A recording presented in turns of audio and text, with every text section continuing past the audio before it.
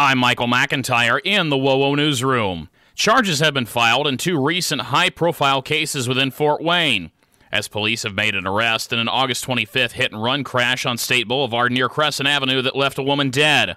Samuel Eugene Lavalette was arrested on felony charges of leaving the scene of a crash resulting in a death and obstruction of justice, and a burglary-in-progress call that quickly escalated into a barricade situation last Friday that led to 22-year-old Delshawn Demetrius Young being arrested on multiple felonies, including burglary armed with a deadly weapon, possession of a handgun without a license, and resisting law enforcement.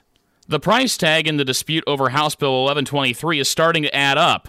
An Indianapolis law firm representing Governor Eric Holcomb in a dispute with the legislature could make up to $195,000 according to a contract made public Monday. According to the state auditor's office, more than $95,000 has been paid to the law firm, Lewis Wagner LLP, who were hired by Holcomb's administration to challenge House Bill 1123. The statute that passed in March allows the Indiana General Assembly to call its own special session and was written in response to the governor's continued executive orders during the pandemic. Indiana University's motion to dismiss a lawsuit challenging its COVID vaccination mandate for students has been denied.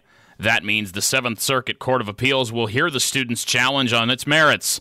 It was back in May that IU announced it would require all students, faculty, and staff to receive COVID vaccinations before they can return to IU for the fall semester, with limited exceptions being made to the mandate for those with religious or medical exemptions. But the student's attorney says even if a student is granted an exemption, they are still subject to rigorous extra requirements, regardless of why they received an exemption, including masking, regular testing, and possible quarantining. In its motion to dismiss, IU argued that since the school had already begun and the students challenging its mandate had received exemptions or withdrawn from IU, they no longer had standing to bring the case.